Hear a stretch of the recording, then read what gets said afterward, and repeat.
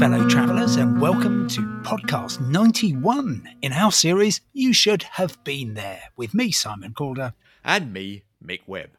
Now this week, as we promised in last week's podcast, we will be addressing one of our listeners' questions about Italy and what the best things are to see if you have a week to go there. But for those in the travel industry or travel business, COP26 was not the only show in town. In a different town, there was the World Travel Market. You've been there, I know, Simon, and it's an extraordinary place where the world and all its wonders are condensed and squeezed into a huge building in East London. An aircraft hangar of a building, or maybe half a dozen aircraft hangars. It certainly takes a very long time to walk from one end to the other. Anyway, you were there, as I said, and recording your presence into the bargain. Opening day of World Travel Market 2021. The first opportunity for the UK's travel industry to come together in Excel, the exhibition centre in East London, in order to sign lots of deals, meet lots of people from across the world. It's a scaled down event this year, the first one for 2 years, and an awful lot of it seems to be dominated by Spain. And they have had a pretty tough 18-20 months, of course, but now they are coming back in force, and they have also brought some extraordinary slogans, which I would love to share with you. After so many cancelled plans, the billboard here says, you deserve to experience some unique moments. You deserve Spain, and you deserve Spain is plasters everywhere. The Canary Islands has a number of slogans, including latitude of life and come to the other winter. Come to the other winter. An interesting one there. And a couple more. Open for holidays is the slogan for Ibiza. Fairly blunt, I guess. And, one more. Coffee. Pay here. Oh no, that's where you pay for your coffee. Well, did you have to pay for your coffee? What I remember about the WTM was that there was any amount of free coffee, free tea, free alcohol available. Well, things have changed a bit, Mick. I got a date at the Israeli stand of the. That's an edible one. Yes, absolutely. And everything else was kind of fairly thin on the ground instead of catering. This is, after all, post-COVID, and the travel industry has been decimated by coronavirus. But what hasn't changed, I suppose, is the very odd and skewed version of the world that you get if you go to the World Travel Market. There are very large stands which represent tiny countries and tiny stands which represent huge countries. And there's no kind of correlation really between the magnificence of the stands and the number of tourists, other than perhaps the case of Spain, which you mentioned. You're absolutely right. Saudi Arabia, about which we have talked at length over the past few podcasts, was there in abundance. It really dominated the show. They had a stand which looked like an Arabian palace had been plonked down in the middle of Excel in East London, and just lots of colour, of sound. The whole idea that they were opening up Arabia to the world. Now, clearly, they've got a bigger budget than most countries. And so, for example, well, lots of people didn't show up. Normally, Russia has huge presence there. They were notable by their absence, as far as I could make out.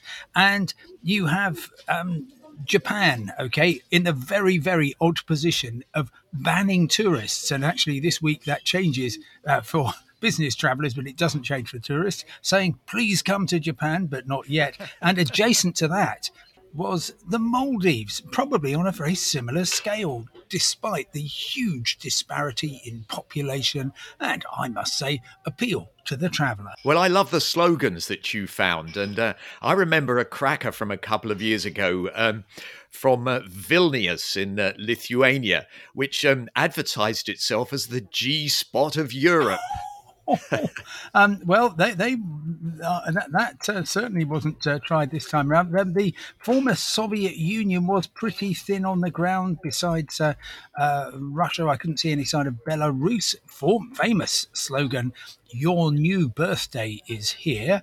But there were a good few attempts at some slogans. So, for example, Israel, of course, the land of creation, as well as the place to get a free date. Montenegro has wild beauty, and a bit of a skirmish could be blowing up, I think, between Greece, where all you want is Greece, apparently, and Genoa in Italy, which is all you ever wanted. The slogan writers have not been idle during lockdown. And presumably there were plenty of prizes given out. I think the world travel market loves to congratulate itself, doesn't it? Well, there were plenty of awards at the Wanderlust Travel Awards, for which our friend Lynn Hughes, friend of the programme, was responsible. That was actually staged away from East London, would you believe, in Kensington Palace. Yes. Oh. There, and that was fairly exciting. And now you're going to ask me who won what? Who won what? Who won what? Go on then. Who won what? Right, that's a very, very good question. I'm just looking it up. I was. Did you win anything? Surely the big question for us is... I didn't actually win anything, but I did. Hang on. I'm going to get there. I won the opportunity to introduce the Guide of the Year award, which I did, and they were very good. And please don't press me for who exactly they were, but obviously they've had a pretty tough time, sure. As you can imagine. Oh, and that's things are right. Is here that we a are. cat? No, it sounded like an animal of some sort, but I think it's a dog. I think I'm sitting quietly in a corner at Heathrow. I can't actually see what's going on. Heathrow, yes. Oh gosh, it sounds weirdly like that scene from Airplane, if you remember, yes. When two people with dogs in their illegally in their suitcases meet, and the suitcases suddenly start wagging and barking. Crikey, yes. I also wanted to ask you about the fun and games. It sounds as though there wasn't as much there this year as there usually is. Exactly right. None of your kind of drop your business card in a jar and win a yacht. That was fairly thin on the ground, as were all the great excitements, including some sporting action, which people are still talking, Mick, about your amazing performance on the crazy golf circuit in Abu Dhabi, or rather the bit of East London that was devoted to that Gulf state just 2 years ago. I gather I can have a go at a game of golf here. Exactly. There's a game of mini golf here, and if you hit it in 3 tries, then you will win a prize. Can I ask what the prize might be? It might motivate me. So the prize is actually at the golf course in Abu Dhabi, an experience there. Okay, thank you very much. Well, let's see what happens. Okay. Best of luck. What's the winning score so far? That's 2. It's come back exactly to... Oh, I say, this is... Well, what do you think? Well, you're very close there with almost getting it in on the last hit. I almost got it out of the United Arab Emirates and into... what's up next up? Dubai. That would be the one. Thank you very much. All right, thank you. Bye. And you. Well, of course, I didn't win that golf experience in Abu Dhabi, but I was really rather surprised to find that the Gulf states are actually awash with greens and fairways, and also cricket pitches. It's amazing what you can do with enough water and enough money, Mick. How true. And I suppose that making the deserts bloom in this way is something that COP26 might have had something to say about. Exactly. It's there was a lot of heed played to the environment in the world travel market. How much of it will actually result in action remains to be seen, as does so much else that's come out of Glasgow and COP26, of course. Yeah, well, of course, the main purpose at both of these events is talking, and in the case of the WTM, selling and marketing. But who did you manage to catch up with? Well, I was really interested that there was a large Latin American presence, and including people who had been on the so-called red list until 4 a.m. on the first morning of the of World Travel Market, and I was wondering how they got there, and I actually went along to the Panamanian stand, a country that you and I know and indeed love, and had a word with them, and it turned out, of course, that they hadn't all suddenly jetted in to arrive just in time. That they'd actually. There was somebody from the embassy and also a chap who'd been working at the Panamanian tourism business in Madrid. And so they had both made it. And in particular, I spoke to Panama's tourism attaché in London, and this is Monique Vega. Well, Panama has got a lot to offer. It's a country full of contrasts. You would have an exciting old city together with a very exciting cosmopolitan city, and within minutes only you can be deep in the jungle, going from tree to tree, having a look at bird watching. Panama's got more bird species than US and Canada together. We're an incredibly biodiversity country. We've got pristine beaches from Pacific to Atlantic and parts of the Caribbean. And in Panama, you can experience direct contact with indigenous tribes, which will take you in immersive experiences culturally, and they'll host you like you are their own guest, which is quite important to us. We really are investing in our communities.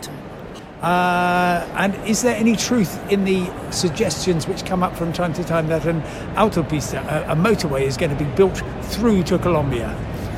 Well, I think that every day there is a closer and closer to reveal the truth about that, and I actually can't reveal very much, but it is exciting, and a lot is happening in Panama in terms of development and connectivity. I could leave it till there for now. Fantastic. And just tell me about your slogan. What is it and what does it mean? Panama, live for more. It's all about experiencing a new way of travel, a more conscious travel. We want you to truly have a new sense of the country through its people, through its community, and to really live not just a destination but an experience. Oh, well, that's really interesting. I do think that something that Monique didn't mention, which I found absolutely brilliant when I went to Panama a few years ago, was the Biomuseum, the Biomuseo, which is outside Panama City on the Amador Causeway, which is one of the entrances to the canal, obviously the Pacific gateway, as it were, to the Panama Canal. Wonderful views of the ships making their way up to the first lock, but also an extraordinary building, which is designed by the extremely famous and creative architect Frank Gehry, whose wife, I think, is actually Panamanian. And he really pulled out all the stops for the Biomuseo. It's a wonderful, colourful jumble of what looked like children's toys sort of scattered on this strip of flat land. And when you go inside it tells you the history of Panama and explains why it's such an incredible reservoir of birds and plants and trees and animals, all due to the fact that in times past, it rose up out of the sea to form this bridge between North and South America. And also, of course, became another kind of bridge between the Pacific and the Atlantic. Extraordinary. I can't wait to get there. It's now fully 21 years since I was last in Panama, and it is calling me. I'm sure that's what I can hear in the background. But again, as discussed last week, Panama, absolutely extraordinary, very diverse and very good fun country. Now, we've obviously got to talk about the elephant in the exhibition centre, which is climate change. I mean, was there very much talk of climate awareness and how it's going to affect travel at the Excel Centre? There was lots and lots of talk, Mick, about what people are planning to do in the travel industry to reduce the impact of their journeys.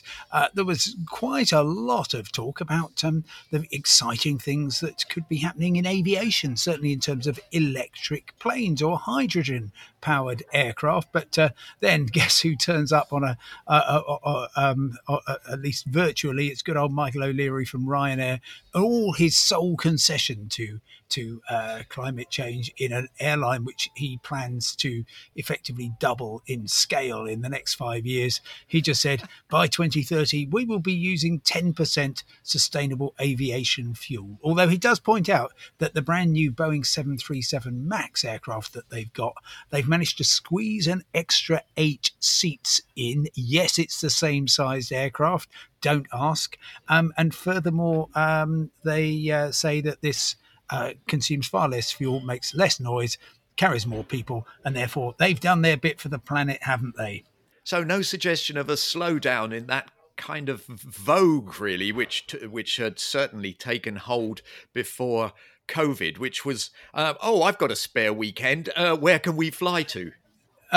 Well, I think actually we will see that slightly decrease, but of course it all depends. You've got Ryanair and its now growing rival Wizz Air, who are effectively fighting it out for market share. They're cutting fares as low as they need to be in order to get people on board, which a lot of people would say is exactly what we don't need at the moment. So let's just see what happens. And of course, we very, very much welcome our lovely listeners' thoughts on climate change and travel. You can, of course, get in touch through Twitter at YouShouldHaveBT, or leave us an audio message at anchor.fm/YouShouldHaveBeenThere, and follow the instructions to leave us your dulcet tones. Well, this takes us on neatly to our listener's question, and indeed our pledge, if I can use that word, to answer said question. Here it is, anyway. Hi, Mick and Simon. I was just wondering if you might be able to help me out with some travel advice. I've got a week's holiday in mid-November, and my partner and I were thinking of going to Italy. We don't know it very well, and we're particularly interested in going to Tuscany. And the idea was potentially to fly to Pisa or Florence and then travel up to Bologna, finishing in Venice, and then flying back. We're quite keen to get trains after some slightly traumatic driving experience in Sicily last time we did go to Italy, and was wondering if you thought this might be feasible or the best way to go about it. Any advice would be great. Thank you. Well, armed with Silas's question, I went in search of the Italian stand, which in the odd geography of World Travel Market was in the European section, but to the extreme northwest. And I tracked down Maria Elena Rossi, who is the marketing director for the Italian Tourist Board. Yes. Well, first of all, it's excellent to get into Pisa because you can visit this beautiful city, cultural city. But then you should definitely go to Florence, not only because the city of Florence is beautiful, but because, as I said, in Florence at the moment, the Uffizi Gallery is also offering the opportunity to, let's say, not only visit the gallery, but also stroll around. And there is an excellent railway system in Italy and in Tuscany, which can connect you from Florence to the small areas around. But also it can connect you, first of all, to go to Bologna. So in Bologna, you will get in half an hour with a high-speed train And Bologna is one of, let's say, a second-tier city. We can consider it culturally speaking, but it's a beautiful city which just has been quoted from UNESCO as a World Heritage Site, thanks to its kilometers of arcades, which allow you to visit the whole city, even if it rains a little bit in Bologna. And it's a beautiful medieval town. That was actually its golden years were during the medieval town, and with wonderful pieces of art and museums, and it's the city of the towers, and it's the city also of the best food that you can ever expect. Of course, in Italy, especially pastas are very, very special. From Bologna, again, very easy, you get in 1.5 hours to Milano. And Milano is probably our most vibrant city at the moment. Very wonderful nightlife, the city of fashion, of design, also the city of Leonardo, and therefore, again, you can combine lifestyle with museums, with design, and then from there, again, with your high-speed train, you go to Venice. And Venice is just closing now. It's a Biennale of Architecture, so it's just, there are 6 beautiful months of architecture all over the city spread, but it remains with a little bit of fog and a little bit of, let's say, beautiful short days. So.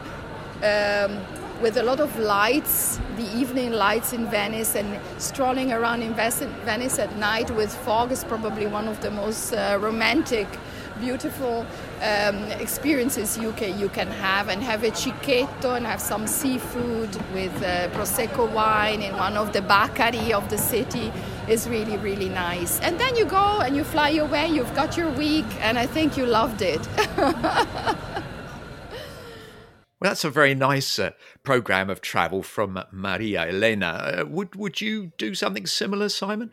I was quite surprised with what Maria told me, because she was very keen on high-speed trains. Now, they are marvellous if you need to get around Italy quickly, but if you're a tourist, then you probably don't. You probably want to look out the window. And I've done exactly what she says, Florence to Bologna on a high-speed train, and it's very, very effective. Yes, it's only half an hour, but it's a very dull half hour, because almost all of it is spent in a tunnel, as opposed to the wonderful kind of going slightly round the houses and over the hills and far away train, which is not only a lot more pleasant, and you'll see a lot more, it's also quite a lot cheaper. So if you've got time to do it, and also I think the notion of whizzing halfway across the top of Italy to go to Milan is, I would say, a questionable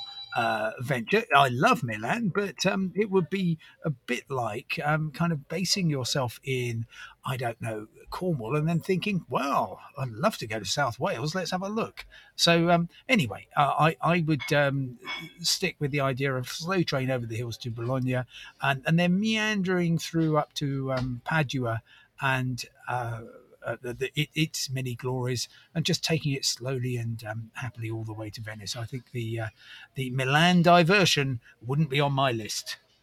No, although Rebecca Halpern, who is one of our regular listeners, did send us a message with a few thoughts on the topic of Italy, and she actually says that Milan is the one place that she would definitely go to if she could only choose one, because although it may not have the beautiful landscapes of Tuscany, the grandeur of Rome, or the romance of Venice, it does have lots of impressive buildings, and also a feeling of modernity and sort of moving forward into the future, which can be lacking in other parts of Italy. So she liked the trams, which weren't just a tourist tourist attraction, but it's a part of everyday transport. And then she liked the very modern metro lines, including the ones with driverless trains, the innovative buildings such as the Bosco Verticale, which is an apartment block covered in foliage, and the railway station, which is actually Milano Centrale, is a spectacular station, isn't it? If you're going to be delayed somewhere, that is a good place to be delayed.